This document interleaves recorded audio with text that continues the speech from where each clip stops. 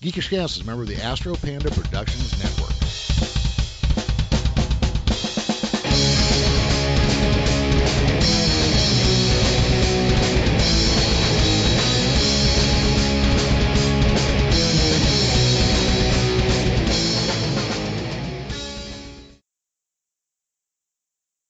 Welcome back to Geekish Cast, the world's reigning heavyweight champion in geek entertainment talk. I'm your host, Jeremy, and I'm joined today by John Stratman, animator and music composer, I believe, who you can see his work at joeblow.com, and he tweets from Stratmaster J. How you doing, John? Pretty good. So, you kind of came to prominence recently because of a little movie called Rogue One, a Star Wars story. Mm-hmm. And it seems like your little piece of animation there caught a lot of people's eyes real quick. Has this been one of your largest viewed pieces so far? No, the very first video I did for Joe Blow, I think did better, but I'm not sure. I haven't checked. I know that Civil War got like 300, well, it might be up to like 360,000. Now, I haven't checked back on the Rogue One. It might be more, but it's second most popular, if not the most popular that I've done. Because I saw this thing everywhere this week. And we're going to have a little spoiler here, but what you did was you did a 16-bit style animation of the Darth Vader beatdown scene from the end of Rogue One. Mm-hmm. And it looked amazing. So you also write your own music, don't you? Yes. So did you actually do the music? I mean, I know somebody else wrote that piece, but did you do the music that accompanied that animation?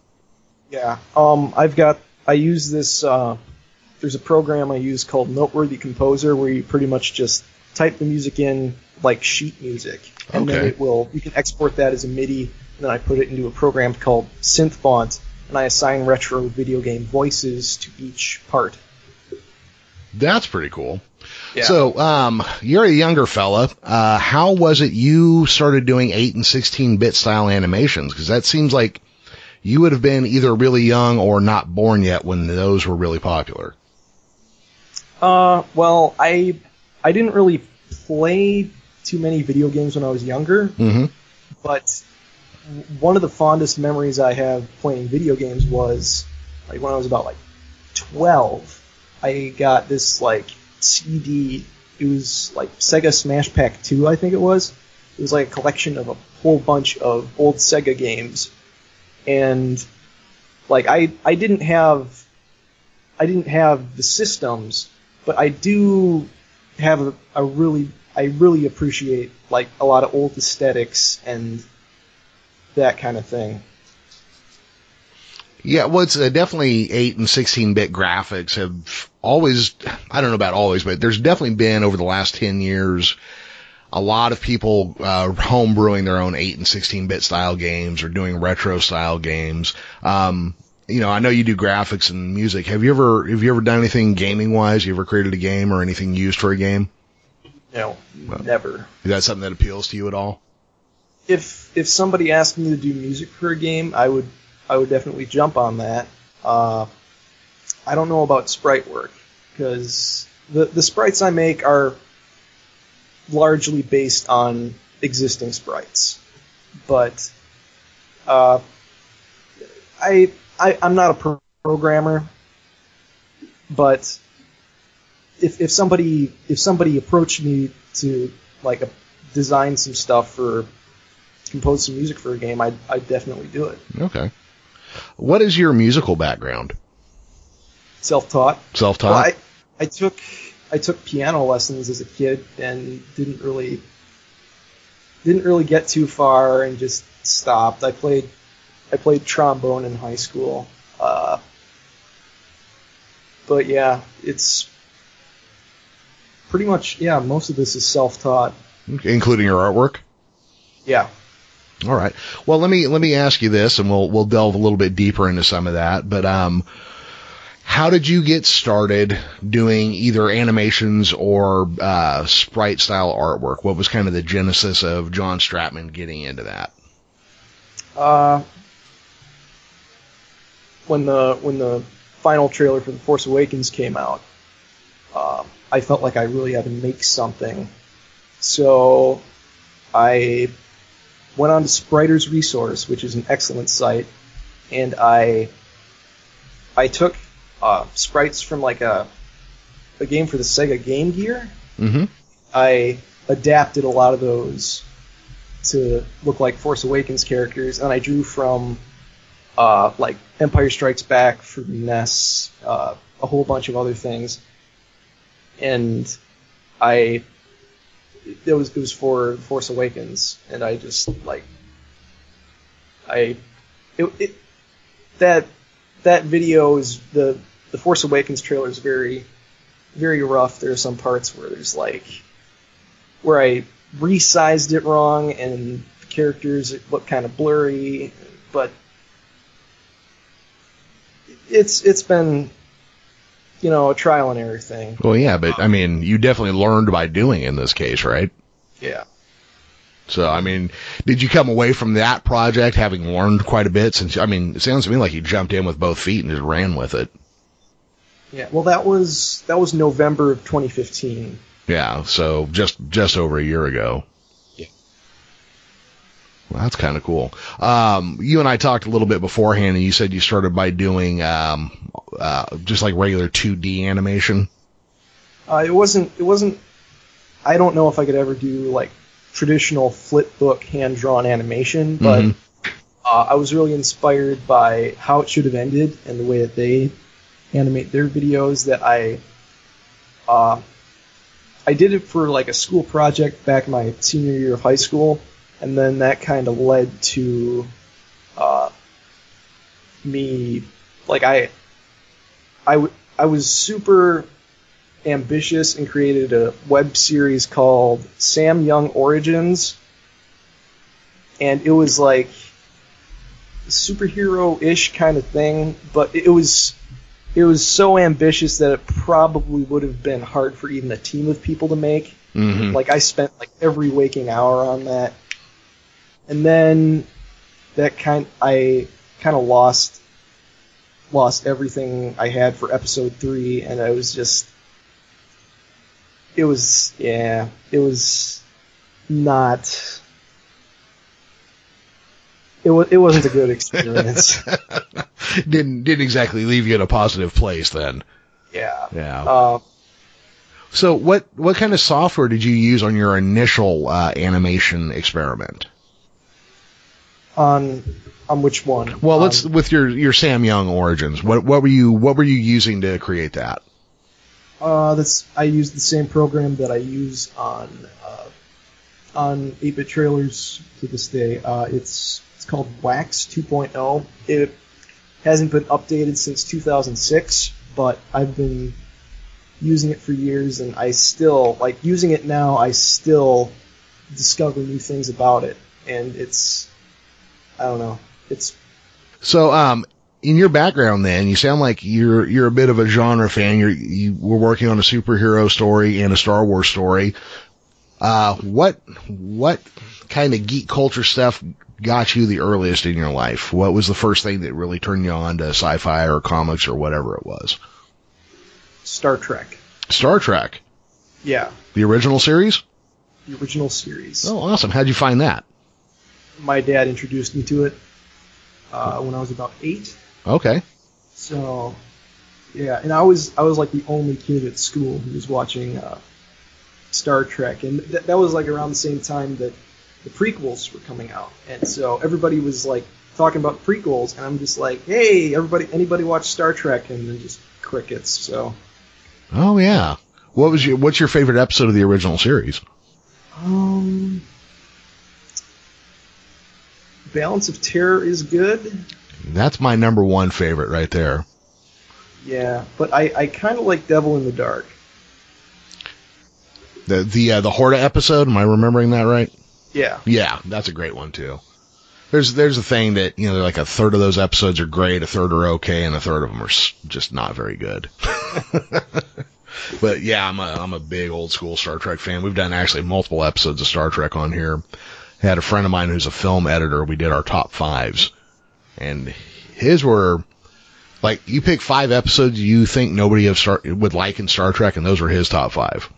Oh, wow. Yeah. Hey, there's something in it for everybody. Yeah.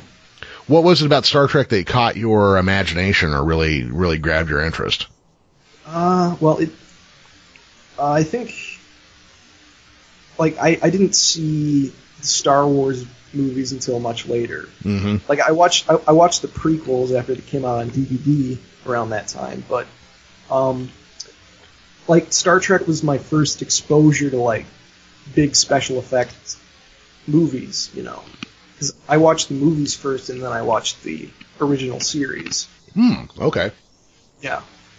So are you a fan of Star Trek in general? I mean, do you like Next Generation and any of that, or just the original series? What's your feeling on the rest of it? I could never really get into Next Generation. I really like the characters from the original series are like just there was like an episode of Futurama where one character said the time traveler character, I forget his name, where he says that watching the show felt like the characters were your friends. That's the way it was for me. Mm-hmm. Growing up. So I guess that's why I like the original series. So like the 2009 J.J. Abrams reboot, that was like, to me that was like seeing your favorite toy from childhood, but it comes back and it's big and it's shiny and it's real. I know I might be in the minority on that. I don't know. No, because you know what, I don't like Into Darkness that much, but I don't hate it as much as other fans do. But I like the new movies overall. I mean, they're what's available to us. Carl Urban is great McCoy, I think. And McCoy's my favorite character. Because I think, especially as a guy, you want to be Kirk when you grow up, but you realize that if you have your head more together, you should be more like McCoy. You know what I mean? Though I am the new Spock. How do you feel about him? Well, first, like, Into Darkness and the first one, he had, like, a really short fuse. Mm-hmm. And, like, hey, Spock, how about your mom? And he turns into a fist fight, pretty much. Yeah. But I think Beyond really, on paper, Beyond sounds like the worst idea ever, but in execution, it's just amazing. Like, yeah, I agree with you. I like that movie quite a bit. There were things about it that were a little clunky, but I think that's just modern filmmaking. It's a little clunkier than it used to be. But we did an episode where I had a friend who hosts it was Chris from Return to Camp Blood, a Friday the 13th podcast, and Don Adams, who's a writer, director, and editor, and they hated that movie. Like, to the point where I just, like, sat there quiet the whole time. You know? It's like, yeah, okay, these guys are just going to shit on this, but I really liked it quite a bit. I thought it was the best of the 3. What do you think? Well, I think it's got so many ideas that sound really bad on paper, like spoiler alert, I suppose, like destroying the Enterprise and like the whole Beastie Boys thing at the end. That sounds horrible on paper, but when you see it on, well, I guess they didn't. I really don't know how to. I still don't know how to feel about destroying the Enterprise, but. Well, yeah. I mean, you saw the original movies. You know they destroyed the Enterprise in number 3. Yeah. So it seems, if you're going to do it, it seems appropriate to do it in the 3rd movie. The problem I had with that was they damn near destroyed the Enterprise in both of the previous movies. Yeah. One thing I hated seeing in Facebook comments was like for like the new trailers, it's like, why are they destroying the Enterprise in every movie? It's like they didn't really, but I kind of see where you're coming from. Yeah. Well, it's just like, you know, if you're going to hot shot a story real heavily, you have to have, like in a comic book, if you're going to do a really draining and over the top episode, like with a death and whatnot, you usually have an issue afterwards where you don't do that, or something to kind of cool the story back down a little bit. And so where you do 3 where they damn near destroy it or 2 where they damn near destroy it, and the 3rd where they do it loses its punch a little bit. Yeah. But, still, I was fine with it. We one get thing mm-hmm. But one thing that I think is funny, though, is that Star Trek 4, they're talking about bringing back Kirk's dad, so it means they're going to go back in time in that one. So then you've got the new films. So in the first one, you're introduced, the characters go on to a new Enterprise and battle a giant thing that threatens Earth. In the second one, they fight Khan, who's hijacked another Federation ship. In the third one, they go over a mysterious planet, and there's this battle over the planet, and the Enterprise blows up. And in the fourth one, they time travel. I think that's a kind of funny parallel. Oh, don't you think it's intentional? I suppose. Because, I mean, Justin Lin and Simon Pegg are giant Star Trek fans, and I don't know how much control they're going to have over the next one, but it almost seems intentional to me if that's the direction it goes. Mm-hmm. I don't remember what it was that there was a movie coming out around the same time, Star Trek Beyond, that I think it might have been Jason Bourne, that I wanted to do an 8-bit trailer for Star Trek Beyond, but another movie was coming out at the same time that I just had a really solid idea for, that I went ahead with, that I did Jason Bourne instead. I think that I might have had a problem finding sprites for Star Trek Beyond, but that would have been fun. Yeah, I'm definitely going to do one for the fourth one when the trailer for that comes out. So when you're doing this, because JoeBlow.com, they're publishing these little shorts that you do now. Mm-hmm. Do they tell you what they want, or where do you get your ideas from, and what happens? They've been really good about just letting me go wild.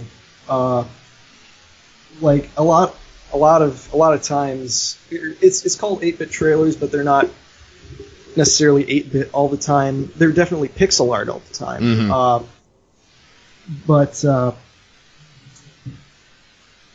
No, I pretty much choose whatever movie to do and what game to base it on and all that. Yeah, I'm really happy that they're not saying you need to do this one then. Yeah, I've had a great time working for the site. And how did they find you? One of my friends, he's the host of Attraction Reactions, and he does a show called Kinda Crazy. His name is Taylor James Johnson. Okay. I did some illustrations for his Kinda Crazy series, where he talks about how this director or this actor is kind of crazy, and I had to illustrate some things that happened that he didn't have pictures for. Now, when you say illustrate, is this more 8 and 16-bit style pixels, or is this a different style? This was I was kind of inspired by Jim will Paint It. He's a guy on Twitter. It's a very Tracy kind of style, where you take a photo of the person and kind of trace a lot of elements of it and just recolor it. Oh, okay. Yeah. But anyway, I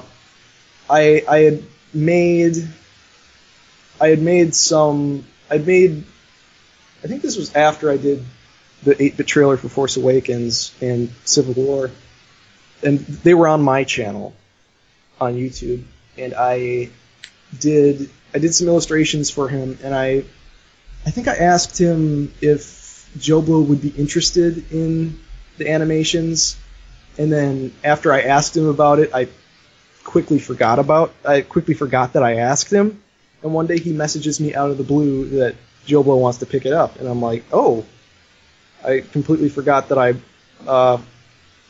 asked him to pitch it. So yeah, it's been really great ever since. Well, how long have you been doing stuff with them now? Ever since Civil War. Okay, so what was that? March, May, somewhere in there? Around there. Yeah. What'd you think of Civil War? I was a little underwhelmed. Because I thought. Well, here's my problem with these hero versus hero movies. Mm-hmm. There's supposed to be this ideological conflict between the two of them. This goes for Batman v Superman as well. That these two characters that are fighting, there's some issue that they disagree on, and one of them has to be wrong and one of them has to be right, and so you can't have them be morally gray. You can't have the audience divided. At the end, you have to say, "Oh, I'm mad because someone killed my mom." I think that was just the worst part of Civil War. Yeah, I know they were going for morally ambiguous in that one. I think the spectacle took it over in Civil War. Well, just they should have gone. I think they should have gone like all out with the whole "whose side are you on" thing, with the issue of like the superhero registration. Mm-hmm. Because if I were living in the Marvel universe, I would be on Tony Stark's side. Because you can't just have these people govern themselves.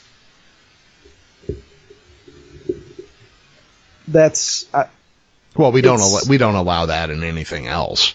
Yeah. Yeah. I mean, so that's one place where superhero stories just fall apart automatically. Is, Batman, who is one of, I call Batman the gateway drug to superheroes. That's like one of everybody's favorite heroes right there. But you figure in every issue of his comic book, he's leaving a purse snatcher with a broken wrist and clavicle and all of his ribs are busted, just leaves him on the street for the cops to pick him up. Okay, we wouldn't put up with that from anybody else, Just some dude looks like randomly going around, "Jaywalker, I'll break your leg." My parents were killed by jaywalkers, So yeah, that's one place. You can't look too closely at some of these things. They fall apart rather quickly. Yeah, you don't see cops branding people. Well, if you live in the South, sometimes you do. Oh, yeah. Yeah, but perhaps that's too dark a topic. Yeah. What's funny now? Batman vs Superman. I didn't hate it that much, but when the home version came out, I actually really liked it. The extended edition? Yes, because it filled in all the weird holes that it left. And it's still not great, but I liked it. First time I saw it in the theater, I actually really liked it, and I didn't really understand why people didn't like it. But then my friend hadn't seen it, and so we went to go see it, or I went to go see it again, and he fell asleep, and then as I was watching, I was like, I think I see people's issues with it now. Mm-hmm. Like the second time the flaws came out. Yeah. Now, see, the second time I watched it, I was looking for the Excalibur parallels. Which, being as young as you are, you've probably never seen the movie Excalibur. But it was I've seen First Night. Now, this is specifically Excalibur's, John Borman's take, obviously, on the King Arthur story. There are so many parallels between Excalibur and Batman vs Superman that's like all I could see the second time through. Oh, it's on. Isn't there a poster on the? Yep. When they're coming out of the theater, there's the Excalibur poster and the Mark of Zorro poster. Yeah. Which Batman's basically just a retelling of Zorro, anyways. Yeah. Just a non-mustachioed version. But yeah, when you go through and you watch that, that's all I could see the second time. But like now, I didn't see it again until it came out on the extended version for home viewing. And one of the things that bothered me in that movie was the opening of the movie. A bunch of mercenaries go through, gun down a village, and blame it on Superman. And watching that, I'm thinking, that doesn't make any sense. We're supposed to believe that Superman went in and gunned down a village. Well, in the extended version, they show you that those mercenaries then turn around and use flamethrowers and make it look like he used heat vision on them. Then you find out that Lex Luthor is blackmailing witnesses to say it was Superman. And then you find out that Lex Luthor is paying people in prison to kill prisoners that Batman has branded. There are all these little things that start coming together that filled in most of the holes for me. Now, that being said, I don't like a mopey Superman. Mm-hmm. That was one thing they did. Do you watch the CW's DC shows? I watched The Flash when it was first on, and then I got involved in a bunch of things, and I just couldn't keep it in my schedule. Oh, you mean you have a life? I've watched a good chunk of Arrow. I haven't seen any of the recent stuff. I watched the 4-night crossover that they had a few months ago. Okay. What did you think of the crossover episodes? I was a little, I always want TV shows to be more cinematic than they end up being. Mm-hmm. There are a few things about Legends of Tomorrow that annoy me. They're like everybody's got to have a quirky team. Like Arrow's got one now. Legends are quirky and Flash is Cisco. But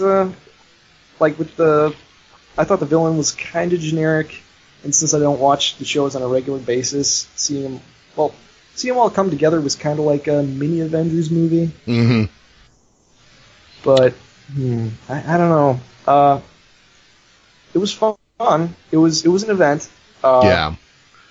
See, for me, I still will always default back to, holy shit, look, we've got all these people in the same TV show or movie, because when I was young, that wasn't a possibility. It wasn't going to happen. You were never going to see Batman and Superman share the screen. There's no way.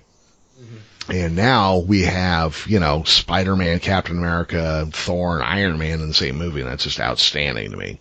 The crossover episodes, Supergirl was barely part of it. The last 2 minutes of it were there, but Supergirl and Flash are my two favorite shows from those series. The Arrow episode was barely part of it, so that kind of threw it off. But overall, I liked it. But the reason I was kind of asking about the CW stuff was they had Tyler Hoechlin on in the first 2 or 3 episodes of Supergirl, and he played Superman. And he played him in the old traditional Chris Reeve style Superman, which that made me sit back and look at Superman, Batman, and go, see, that's the Superman they should have shot for. And that's kind of what I was wondering what your opinion was on what would be seen as the old hokier style Superman versus the mopey Superman in the current movies. Well, the Christopher Reeve Superman was one of my, when I was like a tween, it was one of my favorite movies. Mm-hmm. I really, like, for me, jury's out on that, because I want to see what they were going for. I want to see Superman exist in this world where people question him and how he deals with that, but he doesn't. Like, he saves some people in Mexico. Mm-hmm. I want more of that. I do like the idea of a superhero saving people, but this modern skeptic culture that we have of people questioning everyone's intentions, like, you can't, like, this guy's super powerful. Like if somebody's powerful, if a man is all powerful, he can't. Or wait, no. Lex Luthor's line about, if God is all powerful, he cannot be good. All good. If he is all good, he cannot be all powerful. Yeah, that kind of, like, I do think that those ideas in a Superman movie are a good idea, but I think that the things that they chose to exclude from the original movie and include in the extended edition, I haven't seen the extended edition, but the things they they chose to leave in the movie makes me just scratch my head. Mm-hmm. Like the investigative Clark Kent stuff I've read about. Why did we get a jar of piss scene and Jolly Rancher scene and an email scene when we could have more Superman in a Superman movie? Yeah, well, not only that, it gave Lois and Clark investigative scenes that were left out that they put back in. I mean, I would totally, and if you liked it at all, suggest watching the extended cut, but you may have to do it in 2 sittings because it is 3 hours long. I mean, it's a beast. I remember one time, like somebody sent me a meme about like Zack Snyder saying, or it was just like, it said everything I touch dies. It's Zack Snyder with DC movies. And somebody commented, oh, actually the extended edition is better. And I remember my response to that was, I will watch an extended edition if I want more of what I saw. But after the second viewing, I'm done with that movie. Yeah, I can see that too. Because it's very, it kind of wears on you, I think. It wore on me the second time. No, I can totally see that because it's a 2.5 hour movie, which I don't know how you feel about it. I think 2.5 hours is way too long for a movie. You know, I just sitting that long for every movie in the theater. I'm just like, nope, this is too long. And so when you do the extended cut to make it slightly more viewable by making it just over 3 hours, well, you've just made it a fucking chore. Really, It's like Warner Brothers is Peter Jackson syndrome. Yeah. We'll take a really short book and stretch it out into 7 hours of a movie. Yeah. Nope, I get that completely. So, John, what else you got going on these days? What do you got coming up? What do you want to tell us about? Right now I'm in early stages of developing a music video. That's pretty exciting. If you want more news about that, just follow me on Twitter. I'll definitely tweet about that. I've got a SoundCloud where I post a lot of soundtracks from the 8-bit trailers and from the new Rogue One video that I did. That's up there too. It's called Motion Fiction Music. That's on SoundCloud. And I have a Facebook page where I post stuff from SoundCloud. I post all the newest videos. I post screen caps from the latest videos. It's called Motion Fiction Media. Right now, I am working on an 8-bit trailer for Spider-Man Homecoming. That looks like a lot of fun. Yeah, it's hard for me to get as excited for that as if Tobey Maguire joined the Avengers, I would have been really excited, but this looks like it could be fun. Yeah, no, it looks like a lot of fun. I'm hoping. Well, see, okay, I've got a 4-year-old grandson, and Spider-Man is his thing. Mm-hmm. I even got him a custom-made new Spider-Man from the movie costume for Christmas. Wow. So, yeah, it's pretty outstanding. Because of his excitement over this movie, I am excited. You know what I mean? Like, it totally comes through. I probably would have been excited anyways. Because I felt Tobey Maguire was almost too old to play Spider-Man. I like a teenage Spider-Man. Yeah, but I think the way that the movie's focused on Peter Parker, mm-hmm. and it's such you have such empathy for him. I think that's something that the Andrew Garfield one's kind of lost. Yes. They were trying to set up a movie universe instead of trying to tell a Spider-Man story. Mm-hmm. At least that's the feeling I got from, because I remember the whole talk while they were doing the Andrew Garfield was, oh, we're going to do a Sinister Six after the second one, and then we're going to do a Venom, and, Okay, guys, take a step back.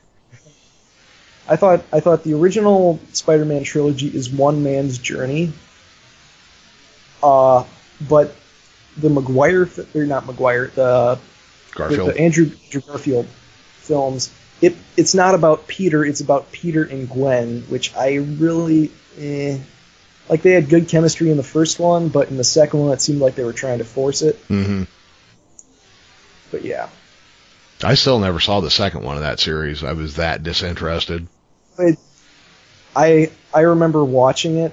I like rented it from somewhere, and I was just like, I couldn't believe that I was watching a Spider-Man movie and I was bored. Yeah, that shouldn't really happen. That shouldn't really happen. All right, hey John, thank you for joining me. Where can people find you on Twitter? At StratmasterJ. All one right. word. And they can find your stuff on joeblow.com as well. Mm-hmm. And my Facebook page is called Motion Fiction Media, and my SoundCloud is Motion Fiction Music. Fantastic. Well, I'll tell you what, anytime you got news or anything coming up, please feel free to let me know. I'll put it up on my Facebook page and Twitter and help you get the word out. All right. And anytime there's a new movie or anything coming up that you'd ever like to talk about, just let me know. I'd love to have you back. It's been fun talking to you. All right, yeah. All right, guys. Well, in the meantime, you can catch us at geekishcast.com. We're on Facebook at facebook.com/geekishcast. I tweet from @thegeekishcast, and we are on Instagram @thegeekishcast. We are part of the Astro Panda Network now. And this previous week to now, I was on Return to Camp Blood talking about the new Friday the 13th video game and my impressions of it. We will see you guys Thursday night at 8 p.m. Pacific time with our live episode. Until then, we'll see you later.